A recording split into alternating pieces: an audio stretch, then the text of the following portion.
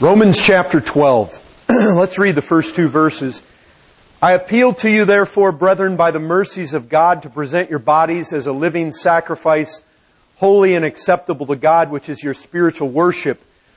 Do not be conformed to this world, but be transformed by the renewal of your mind, that by testing you may discern what is the will of God, what is good and acceptable and perfect. Now let me tell you something. That's not it. I had the flu this week. I don't think it was swine flu. If it was, you're all exposed. They'll have to quarantine all of us. Okay. I entitled my message last week, The Shining of the Mind. Now, I don't know if Matt caught that and labeled it that or not. That I did. This I'm calling The Shining of the Mind Part 2. If you wonder where I got that from, I want to show you that I don't think it's artificial. This is just the way I want to start out. I'm going to mainly focus today in Romans 12:2. Do not be conformed to this world, but be transformed by the renewal of your mind. Now that word transformed, and I told you guys this last week, but let me tell you real fast. The word transformed, this word is only used 4 times in all of our Bible. And I want to very quickly tell you about those 4 times again. Well, one of them is obviously right here. So we have 3 other times. Well, listen to this. Matthew 17:2. Don't turn there, but listen to me. He, Jesus Christ, was transfigured before them. That's the word right there, transfigured. He was transformed before them. Literally, if we wanted to bring it over, Americanize it, it's metamorphosis is the idea here. That's what you hear when you hear the Greek word behind it.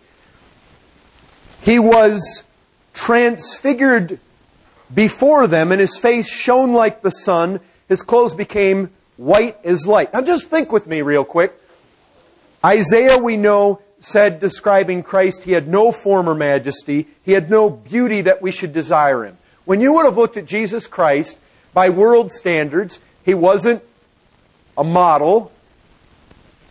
I mean, we basically have a picture that Isaiah gives to us, and yet something happened up on this mountain. He was transfigured. He was transformed. He was metamorphosized into something that was full of shining and glory and beauty and brightness. It says His face shone like the sun. His clothes became white as light. Okay, that's one time it's used. Another time it's used. Second time, Mark 9:2. Again, same incident. He was transfigured before them. But Mark uses a little bit different terminology to describe it. His clothes became radiant, intensely white, and no one on earth could bleach them. Again, what you have is a man who did not have any apparent outward beauty. The Pharisees didn't look at Him and say, He must be the Messiah. There's a glow. He wears a halo around His head like the Catholics would have us believe. There was none of that. They looked at Him.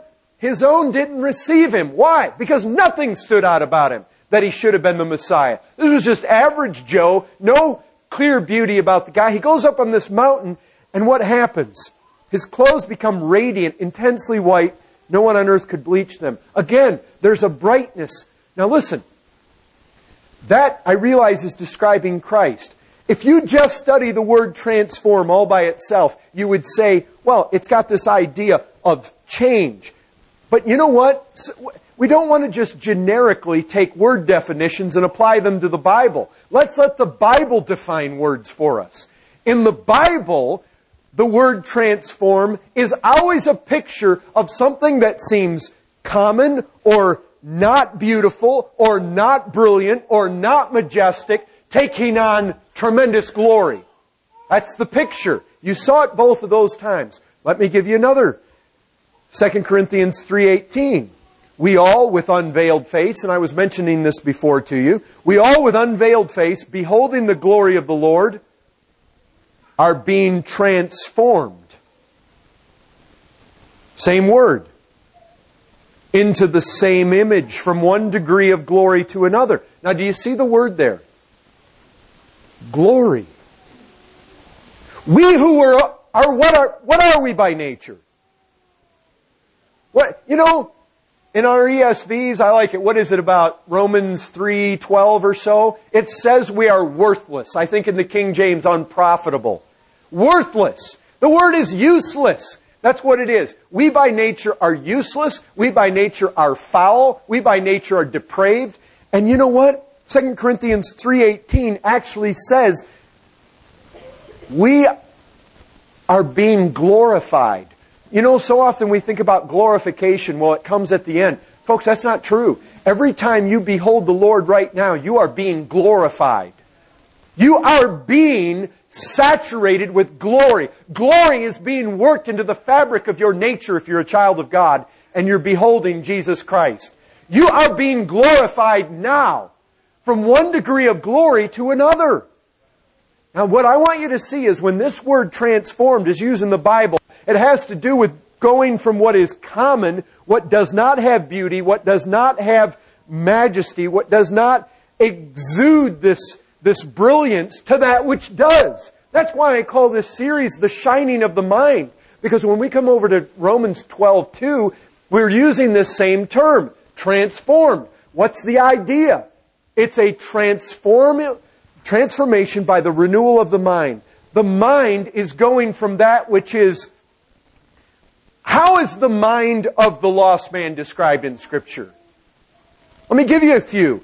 2 Timothy 3:8, corrupted in mind. 1 Timothy 6:5, depraved in mind. Titus 1:15, minds are defiled. Colossians 2:18, sensuous mind. Colossians 1:21, alienated and hostile in mind. Ephesians 4:17, futility of their minds. 2 Corinthians 3:14, their minds were hardened. 2 Corinthians 4:4, blinded minds. Philippians 3:19, minds set on earthly things. Am I exaggerating to say that what's being talked about in Romans 12:2 is the glorification of my mind? The shining of the mind? The mind being filled with glory? You take all that we were, and you know what Paul says now? We have the mind of Christ. That doesn't mean, if you go look in 1 Corinthians 2, and you look at the context there, that doesn't mean we just know the mind of Christ. That's not, when it says we have the mind of Christ, he is talking about what the Spirit of God does to us and to our understanding. He is talking about the fact that your mind is becoming like the mind of Christ. That's glory, brethren. That's glory. This is the glorification of the mind. This is the transformation of the mind. This is glory. This is shining. This is the brilliance of the mind. Okay. I wanted to basically lay out there at the beginning that me calling this message the shining of the mind is not an exaggeration. You guys believe that now? That's all I wanted to do with that little part. Now, where I want to focus our attention today is on the first statement made in verse 2. Do not be conformed to this world. Now, look. Do not be conformed to this world is opposite of what? But, if I say don't do this, but do this, what am I doing? I'm showing you basically the opposites, right? I'm showing you I'm showing you this is a realm that I don't want you to go, but this is the realm I do want you to go. And if the realm I do want you to go has to go with the mind, obviously that's the context here. We're talking about mindsets. When he says don't be conformed to the world, you know what happens? Somebody comes through the door. Hey, Mark, this thing doesn't bounce around anymore. That's nice. Somebody comes in the door. And you know, you look at them and their hair, they kind of got the mohawk deal going. And they got, earrings in both ears. Well, somebody's going to look at that and say, they're worldly. That's what that means. Don't be conformed to the world. And so often we think that way. Somebody walks in here, what's world? Well, they got their shorts down. I don't advise that. But when they come in here and you think, they're all worldly. So often our concept of worldly is what people look like on the outside. Now look, the truth is, what Paul's talking about here is going to affect what people look like on the outside. But that's not the main issue. The main issue is he's talking mindset. When he says, don't be conformed to the world, it isn't, don't just wear the clothes that the world wears. That's not the base issue here. The issue is mind. Don't have a mindset of the world, but rather be transformed by the renewal of the mind. It's mind talk. That's the idea. And again, Christ is that great example. We talked about it before as we behold Him. You know what Paul comes along and does? He'll say, to the Philippians, let this mind be in you that was also in who? In Jesus Christ. Basically, what we're talking about here in not being conformed to the world is get rid of the mindset that is opposed to Christ. Get rid of any kind of mindset that Christ didn't have. We're going to go into the positive aspect of it, Lord willing, next week, but we're dealing with the negative aspect. Don't. There's a certain mindset that you are not to have, that should not be permeating your minds. Do not be conformed to this world. Where are the minds of people? Well, I read it already. Maybe you didn't catch it, but let me repeat it. Philippians 3:19. People of this world have minds set where? On the things of the world. Where in Colossians, Paul says to the Christian, set your minds where? Things above. Or let this mind be in you, which was in Christ. Setting it above is setting it where Christ set His mind. It's having a Christ-like mindset. That's the idea. Don't conform your mindsets. And we have these. What is a mindset? A mindset is a way of thinking. It's a way of thinking that kind of permeates our thoughts, our actions, our life. And a lot of times we don't logically think about it. We don't deduce it. It's so much an ingrained way of thinking. A mindset it's a pull. It's what would be a good word for it? A mindset is a way of thinking at work behind the way that we live and we act and we talk. Yes, it affects how you dress, how you live. Paul hits right here at the root. Mindsets. Oh, okay. That's it. It's a mindset. What are the worldly mindsets? Let's think about them. There's a whole bunch of them, and I can't possibly cover them all today. But think about the world. Well, if we're going to talk about don't be conformed to the world, don't be conformed to the world's mindsets, we better think about what the world is. What is the world? The word here is actually a word that could be translated age. Don't be conformed to this age. And really, I'm going to let the Bible define this for us. This word shows up a number of times in our Bible. I'm going to give you 4 examples of where it shows up. And in these 4 texts, I will let God's Word define what this world is, or this age is, that we're not to be conformed to. Now just listen to this. Galatians 1:4. The Lord Jesus Christ gave Himself for our sins to deliver us from the present evil age. Okay, what's one thing we know about this present age? It's evil. You got that much, right? It's evil, and Jesus Christ. Now here's the thing. This ought to encourage all of you right from the get-go. Can we not be conformed to the world? Jesus Christ, it says very specifically, gave Himself to deliver us from the present evil age. So, is it possible for us to escape conformation or being conformed to the image of this world? Absolutely it is. He came to save us from this present evil age. So we know this. Christ came to save us from it. Whatever it is, He came to save us from it. And whatever it is, it's evil. You got that so far? 1 John 2:17.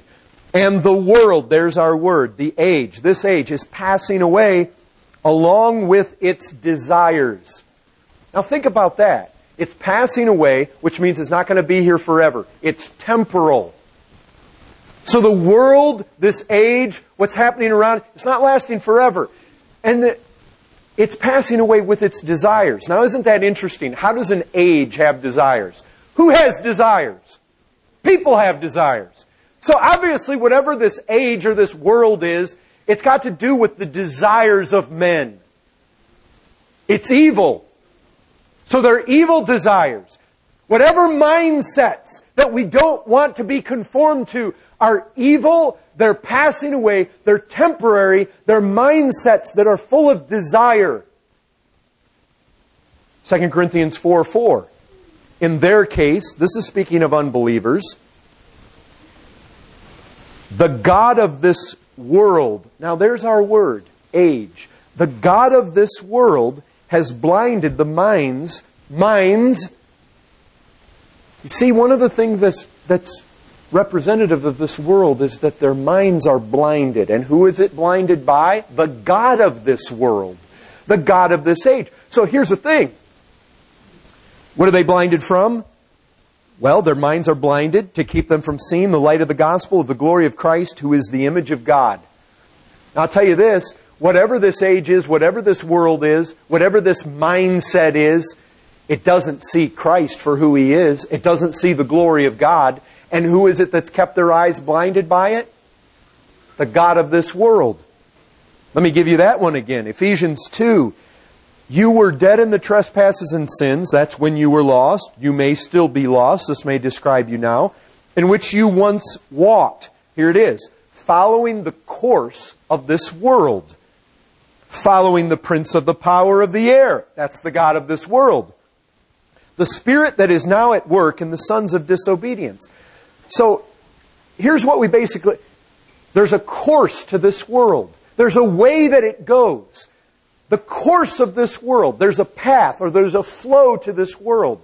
It's got a mindset or mindsets, plural. It's evil. It's directed by the God of this world.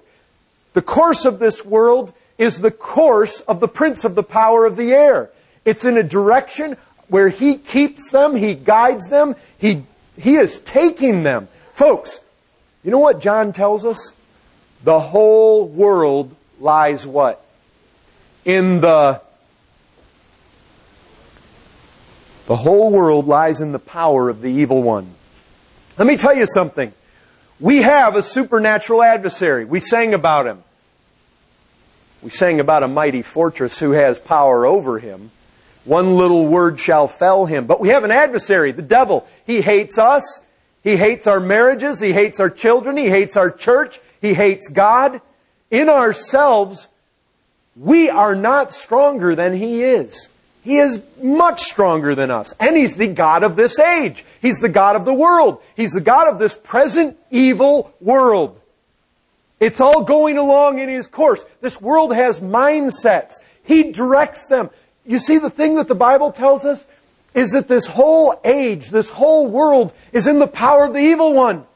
It's so often we go out and we look around and you drive through the city. Well, why? God is the greatest reality in all the universe. Why isn't all of His excellencies placarded all over the billboards and all over the signs and all over the headlines of the newspapers? And why doesn't every radio station talk about Him? I mean, isn't He worthy of that? Obviously He is. But the mindsets of this world, they are blinded mindsets. They are evil mindsets. There is a course of this world that takes men away from the glory of Christ, away. That's where this is at. This is what the world is.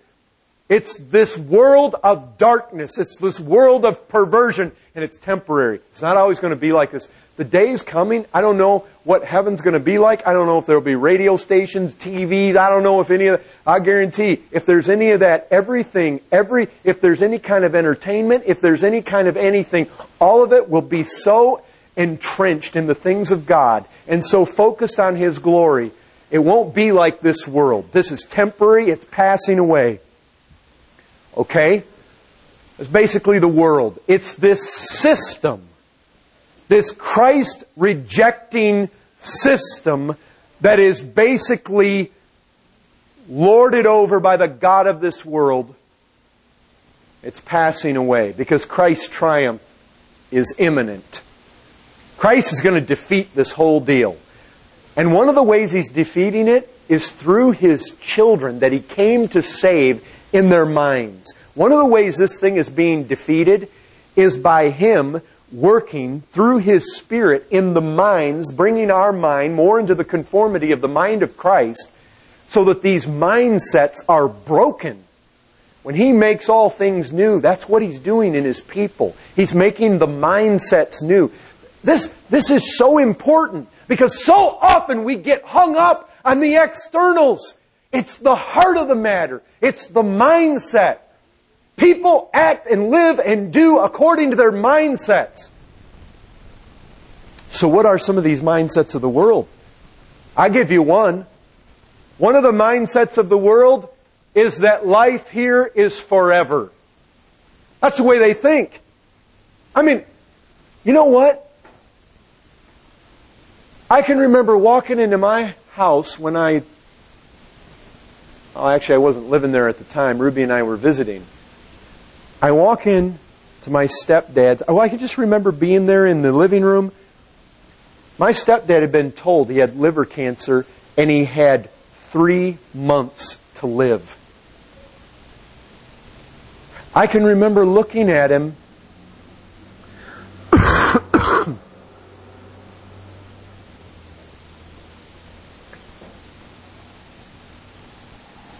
and there he is reading the evening paper with the TV on.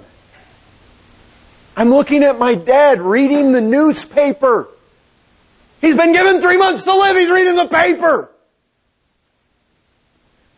The mindset of this world. Oh, if you ask the people of this world, are you going to die? Well, factually, they know. Factually, they'll tell you, yeah, I'm going to die. But you know there's a mindset. Why was it when I was lost, I would ride my motorcycle like a madman, just barely on the edge of death? Because I thought I was immortal. I really did. I did not think I was going to die. That's how the world is.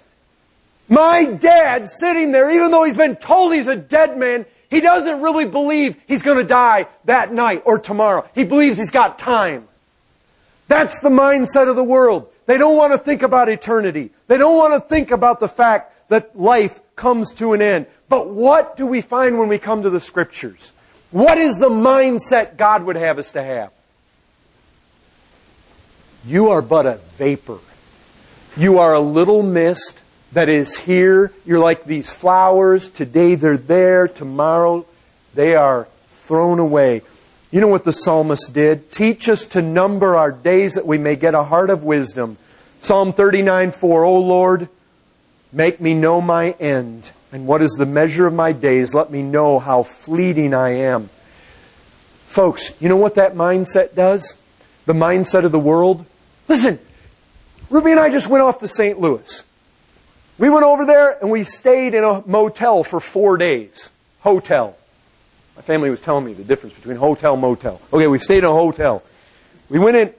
Look, we were in that room for 4 nights. If we would have gone in there the first night, we'd have busted out the paint. We start painting the walls, putting new wallpaper up, buying a new home entertainment system, putting new carpet in. We're just decking it out. Lighters come down there and say, what are you guys doing?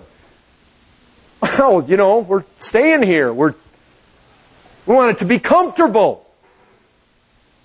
Buy a new refrigerator, buy a new Posturepedic mattress. We're putting it all. They think you guys are crazy. You're only here for 4 nights. So you'd say somebody was crazy if they did that. But step back in light of eternity and look what your life here is. It's nothing. It's not. We read in the Scriptures about the ages to come. You tell me, in all the millions of ages to come, what is 70 years? What is 80 years? It's like a stay in a motel. And you watch the way people groom their yards, the way people buff their cars, the way people decorate their houses. They have a mindset that it is forever. May God teach us to number our days. Life is short, brethren. You don't want to go investing in this world. It's passing away. Mindsets make... folks, mindsets are behind why people make the decisions that they make. Okay, let me give you a second one. Another mindset of the world. There's no judgment day. Hey, just think about that one. Judgment day. The Bible says we must all appear before the judgment seat of Christ so that each one may receive what is due for what he has done in the body, whether good or evil. Therefore, knowing the fear of the Lord, we persuade others. Let me tell you, you guys spend this entire week going through the radio stations, even the Christian ones, supposed. Go through all the stations on the radio and find if you can see if somebody talks about Judgment Day one time. You know what's amazing? Death and judgment are imminent. We cannot escape it. We're all headed there. It is certainty. And yet, this world's mindset says, don't think about them or reject them altogether. That's the mindset of the world. Judgment Day. The voice of this world, you'll not see it on the headlines in the newspaper, folks. This world does not want to go there. I mean, can you guys imagine flipping on like David Letterman or something and find him talking about Judgment Day? It's not going to happen. Why? The world's mindset is totally opposed. Now listen, the mindset is constantly that the God of this world is working into the fabric of this world. The devil does not want men thinking about death, and he does not want men thinking about the judgment. He blinds men. The mindsets of these worlds are not in light of judgment.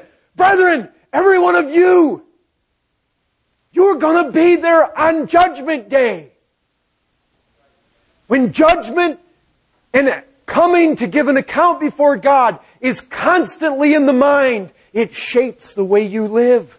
It shapes the things you do. But when you get the mindset of the world, it forgets about it. It's all about leisure. It's all about ease. It's all about recreation. It's all about this world and how we can live it up right here. Brethren, nothing could be more certain than these two things. Death and judgment. It is appointed for man to die once, and after that comes judgment. Another mindset, and like I said before, I just simply cannot deal with all of them. I'm just giving you some that came to me, and obviously some of these we could go much further with, but I'll give you a third one. The mindset of the world. God is little and man is big. I mean, if that one just doesn't spill out in 1,000 different ways. Just consider, you know what I did? I just got online and I just hit God in the headlines. You know what I wanted to do? I just wanted to look at some of the headlines. Here we have this world system. Obviously the media is all about the world system. So what's their thinking? Well, just look at their headlines. I thought, let me look at the headlines that have been recently in the papers concerning God versus the headlines concerning Obama. Obama, Messiah! On the other hand, you got deals about God over here. I mean, listen to the Obama ones. Farrakhan calls Obama the Messiah. Obama named Times 2008 Person of the Year. I mean, you get the idea. Man is pumped. The one's on God. The Asian tsunami. Where was God? Question mark. Suicide bombs for God. Somebody was blowing up somebody in the name of God. Another one I found. Did Buddha believe in God? Now, just think about these things. When God's in the headlines, it's always calling Him to question. Who in the world is man to take God to task? And yet, look at it. Obama, the Messiah. You might think that God would get a headline, the excellencies of Christ, and have them enumerated there. No. A tsunami comes. Where's God? Because I got a bone to pick with Him. Because either He's weak or He's cruel. You see, it's always, did Buddha believe in God? Like what? Like Buddha is the standard? You see, it's man who's brought to the place of the supremacy. God just kind of hangs there, and who in the world is man to do such a thing? And yet that is the mindset of the world. God is constantly pressed down, called into question, always diminished, always demeaned, and man is exalted. I mean, think about it. The tsunami. The hurricane, Katrina, ripped up the middle part of our country. All the things that were said about God in the midst of that. Brethren, you think about it. You've got the Olympics. Some guy runs 100 meters or swims 100 meters faster than any other man has ever done it. And what's going to happen? I mean, he's likely to get his picture on a cereal box. He's likely to get written up and get all these acclaims about him. And think about what he did. He simply kicked his feet faster and harder than any other man has done, made it across a little body of water in a time, or he made his feet go one after another a little bit faster, and he got from here to barely the end of the cars out there. And the world makes all this acclaim. God can, just with a thought, just with the bare little pressure of His finger, create a storm that just of such power and magnificence, or a wave that literally can cross the world. Man doesn't look at it and fall on his face and say, God is so great. What demonstrations of power. Where was God? See, it's immediately calling Him into question. That's the mindset of the world. God constantly being diminished. Constantly. God is always set up as pathetic, weak, cruel. Man constantly amplified and magnified and glorified. Brethren, let me tell you something. This is a subtle mindset. Oh, you look at it, it doesn't take much to see it when the atheist jumps out there and says there is no God, or somebody jumps out there with these open theists and they say God doesn't know the future, and they basically diminish God. But I'll tell you what, even among us, this subtle mindset can creep in. How does it creep in? I'll tell you how it does. Get sick. Get hurt. How many Christians, first thing they do, on the phone, they got to dial the nurse or call the, got to go to the doctor, got to run here. Why? Because doctor's God. After all, God can't help us anymore. That's only for people who lived a long time ago and didn't have all the modern science we have today.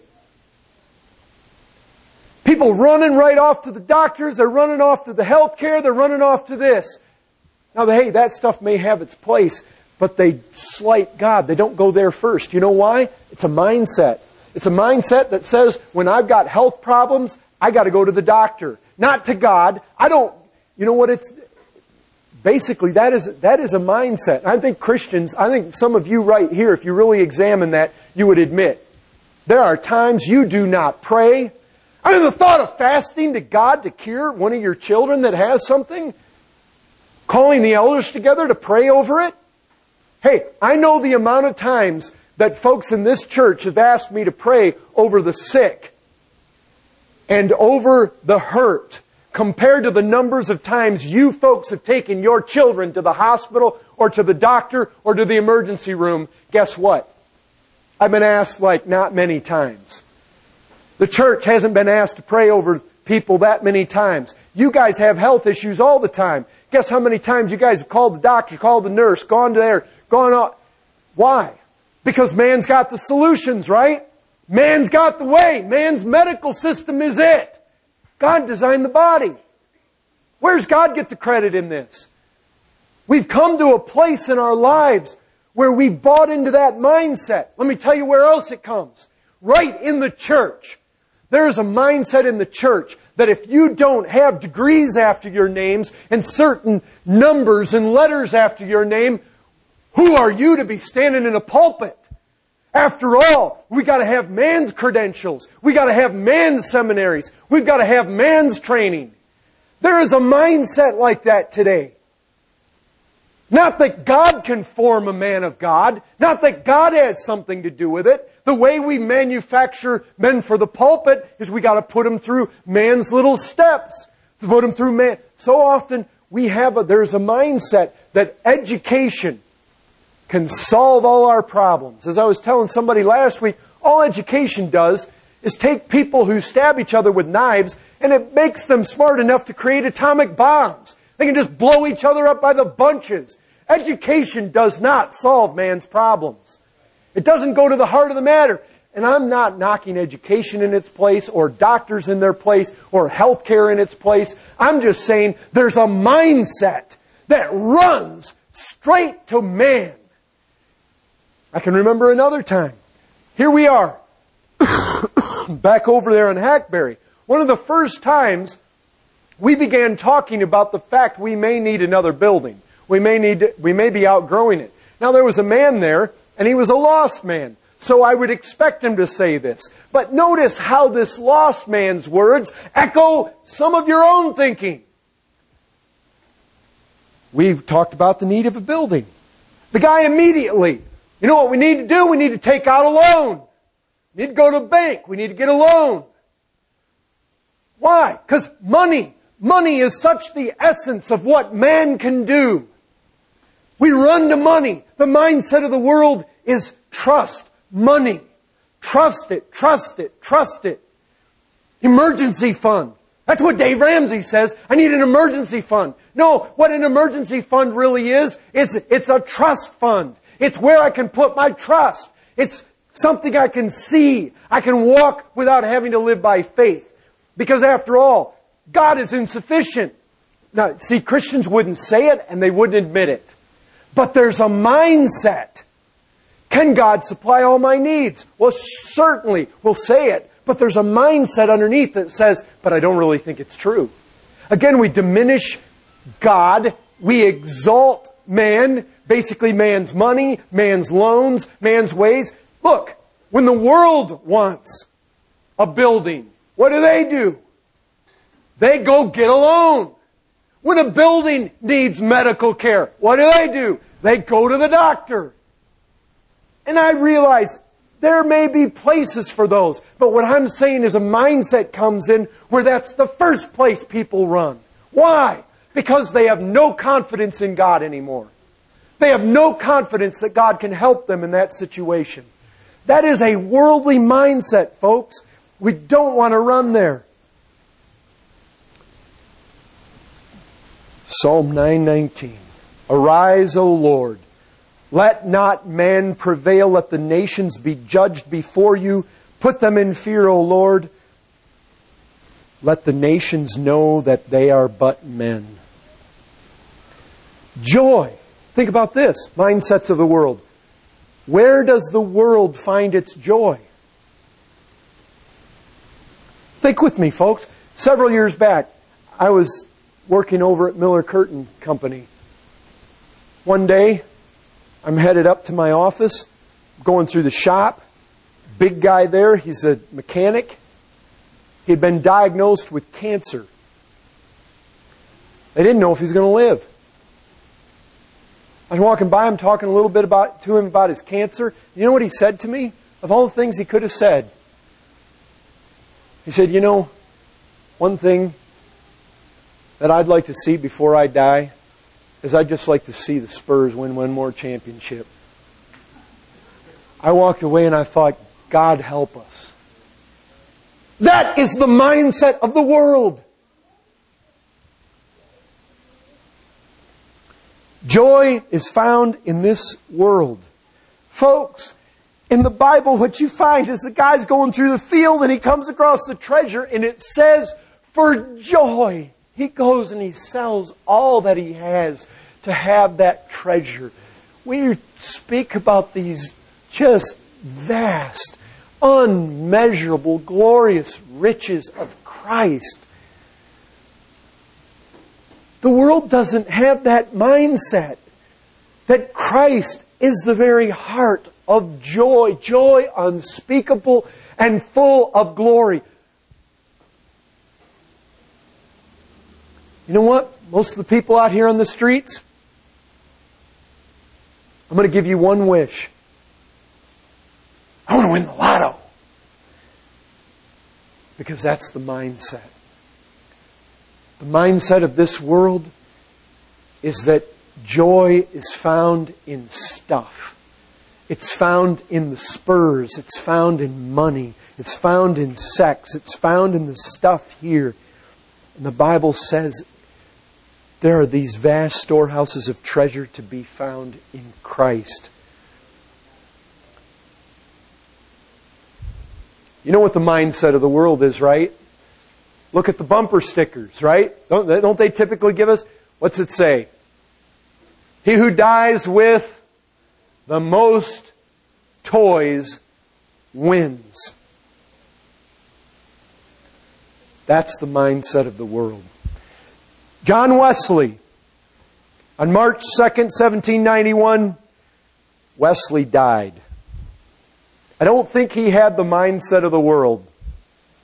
He had the mindset that we are needing to move towards. He says, as he lay dying, his friends gathered round him. Wesley grasped their hands, said repeatedly, "Farewell, farewell." At the end, summoning all his remaining strength, he cried out, "The best of all, God is with us." He lifted up his arms, raised his feeble voice again, repeating the words, "The best of all, God is with us." He died. He had a few miscellaneous coins and 2 silver spoons. He'd given away the rest. In 1 year, he earned today's equivalent of $1.4 million. Yet he lived his life on 2% of that income, gave 98% of it away. In fact, during his lifetime, he earned the equivalent of $30 million. He practiced what he preached when he said, gain all you can, save all you can. He didn't mean save it up in storehouses on this earth. He meant be as frugal as you can. Save, in other words, when you buy stuff, get it at the best price. Spend as little as possible. And then he said, give all you can. He died with only those few coins, couple of silver spoons. But what he left behind as a result of his life work was a Methodist church of 135,000 members and 541 itinerant preachers carrying forward the message of full salvation from sin. Folks, it sounds like this man took seriously our Lord's admonition to not lay up for yourselves treasures on this earth. See, that's the mindset. The mindset of the world is store it here, collect it here, put it over there, bring it into my house, more stuff, get it in my house, get it over there. Oh, that came from my aunt so-and-so, that's from grandma, can't get rid of that. It's all about this world. It's all attachments here. Well, that belonged to my great-great-grandma. So what? Did you never read what Peter said? There's a fire coming. And that fire is going to burn it up. So what? Does it help you spiritually? Does it help you love Christ more? Give it away. I belong to my grandmother. That is such a worldly mindset. That is this world's mindset. Jesus Christ said, the mind that ought to be in you, go sell your possessions, go give it, and give to those who are in need. Give alms and give to the poor. When that rich young ruler came to Jesus Christ, you think Jesus was thinking, oh, but You don't have to give away that old vase that came from your grandmother. I know that's got sentimental value. You can hold on to that. Let this mind be in you which was in Christ. And what was His mind? Go sell it all and follow me. But Lord, it's got all this sentimental value. That's the world's mindsets. Your life is a vapor. The fire's coming that's going to burn this up. Judgment Day is imminent. God is great. Your grandmother that gave you the vase is small. God is great. And God calls you to live for Him. It's that mindset, folks. You see, we fall in these things. We live in a world that it's coming at us all the time. And you know one of the worst things that can happen to you is you get in a church where it's even coming at you there. At least, God help us to have a place where we can come and actually hear the mindset of Christ and get away from these worldly mindsets. The worst thing that can happen is you get it in the world, you come into the church and you get it. You come into some churches and the mindset is what? Safety. Security. We got to be safe. We got to be proper. We got to be conservative. Is that the mindset of Christ? You know what Christ did?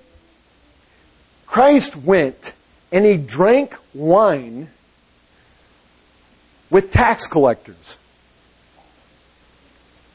Now, could you guys imagine? You're driving down the east side and I come out of one of these slum houses over here, full of a bunch of guys off the east side. I come out, what you doing in there? I was in there having something, drinking wine with them. You'd immediately look at me and say, you're worldly. Most churches would look at that and say, they're worldly. You know what? I know that some have looked at our church, and when some of you guys came in the beginning, you wear your hats backwards or crooked or whatever, and there are people from other churches who look at you guys and say, they're worldly. Let me tell you something. This is all about mindset. Jesus Christ didn't go have supper with tax collectors and sinners because His mindset was to go get drunk and eat and drink, for tomorrow we die. He had a burden for souls. He had a burden. That's a mindset. And when you have that mindset, guess what works out in your life? I do all things, or I become all things, to all people, looking for any way and any means that I might win people to Christ. That's what Paul said. So he said, when you come into life, listen, when we have a mindset of Christ, one of the things, we don't be conformed to the world. But I'll tell you what, it's not saying run out and be conformed to the mindset of every religious guy out there, because typically throughout history, you know the ones who have attacked most greatly the mindset of Christ? It's been the religious people. Jesus Christ goes in there with a mindset, what? He came to seek and to save the lost. So does that mean go sit down and have a glass of wine with the tax collectors? You betcha. That's what He did. And He loved their souls. Here you got examples throughout history. A.B. Simpson, Calvinist, Presbyterian, went to Louisville, Kentucky. He just felt burdened. We've got to reach this city. Went down there to the inner city. Said, I see a theater there. Very popular place. Christians didn't go there. Theater owner was probably very surprised when A.B. Simpson would even talk to him. Came to him and said, I'd like to rent your place. Want to hold evangelistic meetings there. Guess who the ones were that had the greatest difficulties with him doing that? In the article I read, it was the Pharisees from the synagogue. We know who that is, right? It's the religious Whitefield. Whitefield comes on the scene. Let me read that to you. I've got it here buried in my notes somewhere. I want you guys to hear about Whitefield. In 1738, standing in the pulpit of the crowded out church of Bermondsey, he was haunted by the fact that more than 1,000 stood outside. He was haunted twice as much because of the reason they were there. You know why he was preaching in a church and 1,000 people were outside? They were coal miners and they stunk. And the church people didn't want him inside. 1,000 people standing out there. He was grieved. They gave off an odor that no one could deny and few would endure. He told his friend John Wesley, I plan to begin field preaching. Wesley thought the scheme was insane. Not to mention it was also illegal. You were only permitted outdoor preaching at public hangings. So guess what Whitefield did? He waited for the next public hanging. But before there was a public hanging, Whitefield's heart had been broken by the coal miners at Kingswood, Bristol, men as violent as they were vulgar. Once the date for the hanging had been set, the miners began anticipating the celebrations surrounding the entertainment. And they basically went to the hangings and they got drunk and wild. When the murderer cheated them, he committed suicide before the hanging. He cheated them of their amusement. The miners, still wanting to have their party, went and dug up the corpse and partied around it. They and their families were 100% illiterate, stuck in a degradation that defies description. Here's what Whitefield did.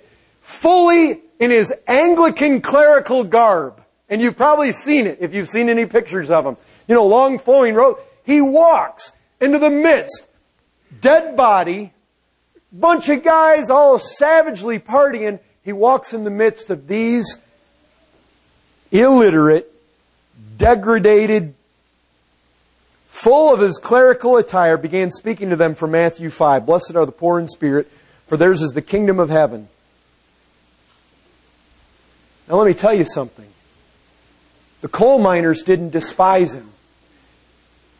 As they wept, their black faces from the coal dust began to leave white streaks.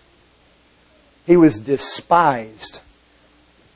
He was despised. Whitefield was. He was contemptuously shunned. But I'll tell you what, it wasn't by the coal miners. You know who it was by? It was by the church. It was by the religious people. That's always been the case. Hudson Taylor, he's got a heart for sinners. He realizes he needs to go inland. He needs to begin to work among the people. And so you know what he does? He does something that was absolutely unheard of.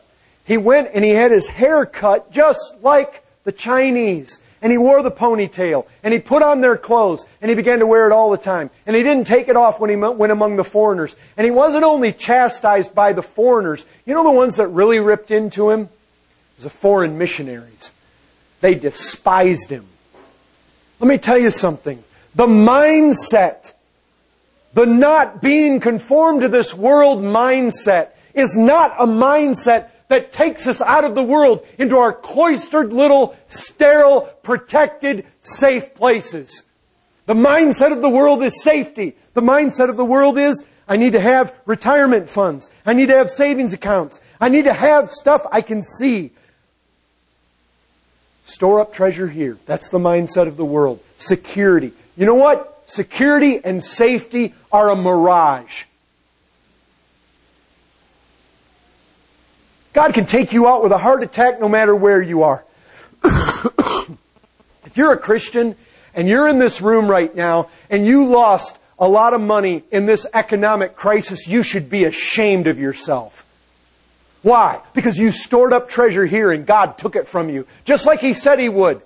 Moths, thieves, rust, economic crisis. Fits right in there, folks. If you lost in it, you weren't storing it where you should.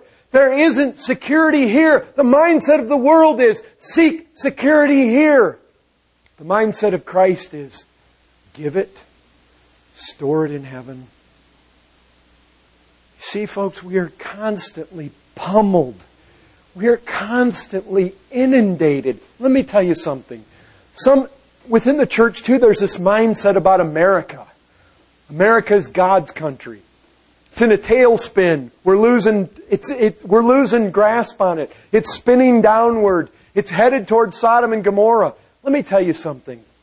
Ever since the fall, the United States of America has been in the power of the evil one. That's what the Bible says. If you think America is God's country, you haven't read your Bibles right. It says it's in the power of the evil one. And as it's spinning, the point and the mindset that we're supposed to have is not to spin down with it. And it's also not to run away from it. It's not to become cynical. It's not to become angry. It's not to despise it. Listen, we are called to be salt and light. As it gets darker, we don't look at it and say, well, let them alone in their darkness and we're going to huddle together within these four walls and be all safe and be all sterile. We're to be light. Light shines in the darkness. Look, you're not to have the mindsets of the world, but that doesn't mean you're to avoid the people that have those mindsets.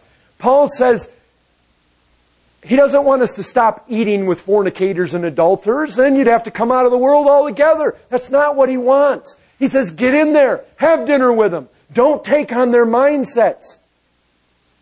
But get in there with them. The mindset you ought to have is one to go after sinners. You ought to have a heart for men and women. You ought to have that mind of Christ. Become all things to all men. And you know what?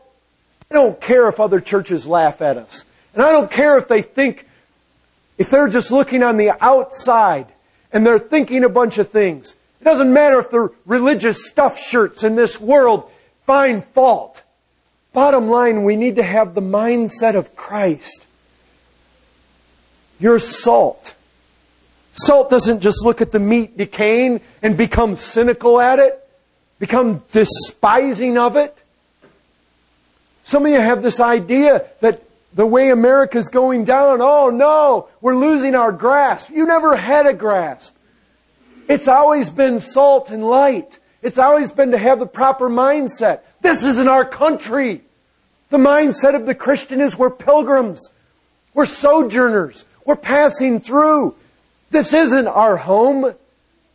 We look for a better country. But while we're here, we don't all go into the monasteries. We don't all isolate ourselves.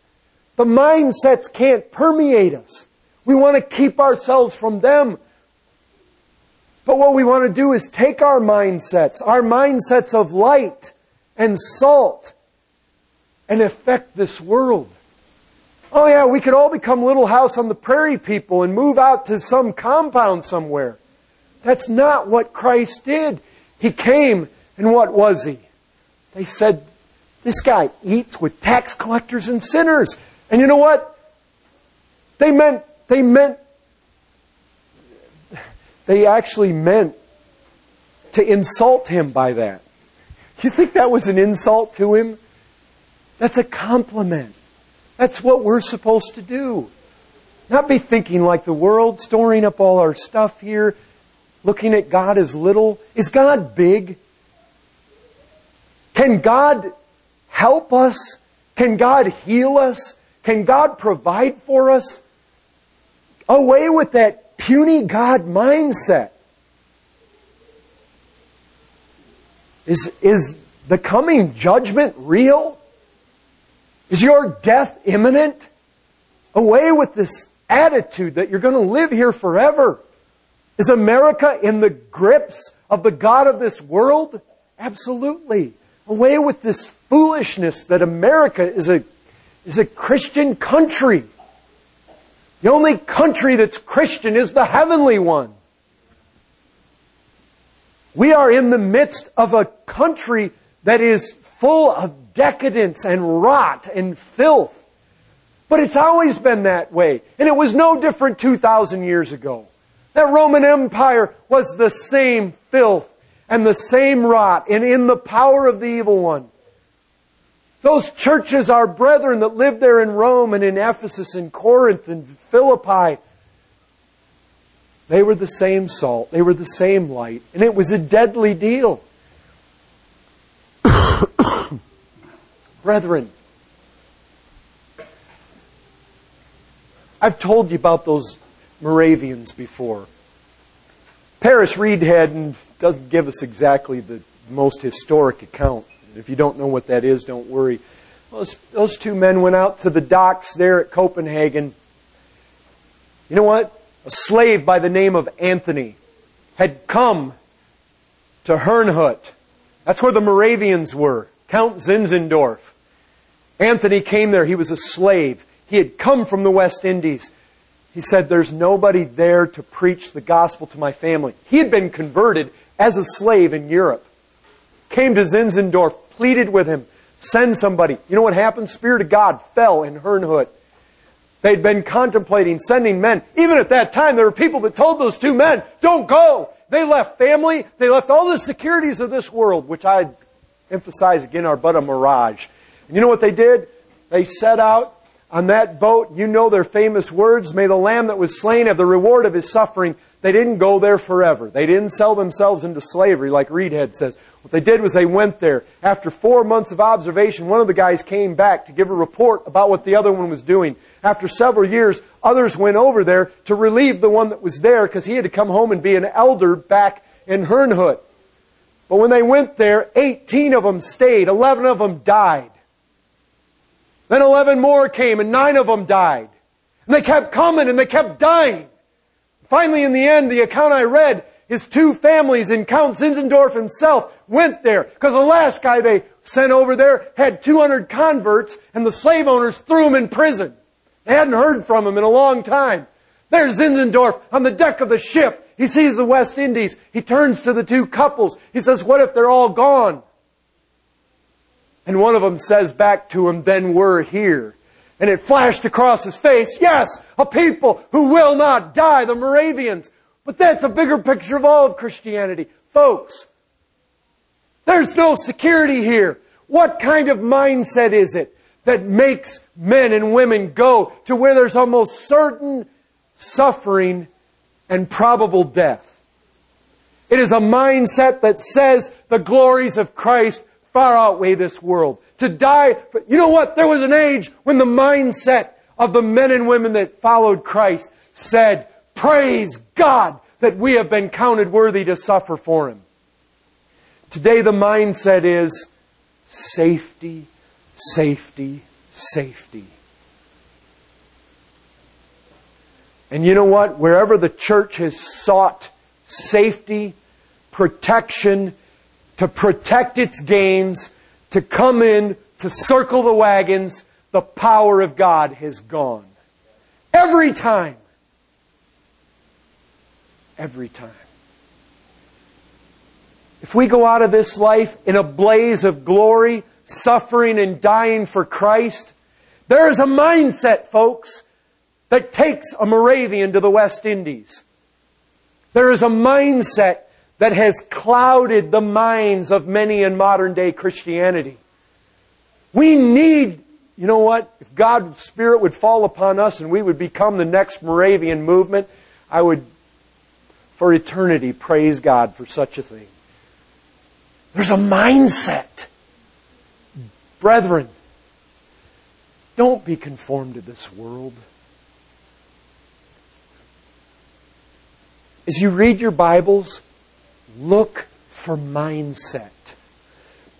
Because when you read your Bible with your worldly mindset, then you don't see Scripture to say what it's really saying. You read it through the lens of a mindset that doesn't allow you to see what is actually being said. You read the Bible with your worldly mindset and you don't see Christ saying, don't lay up for yourselves treasures on earth. And yet, through your lens, got your IRA, got your 401k, got your... See, through your lens, you're seeing it all. Brethren, let us press on. Let us go forward. Be not conformed to this world.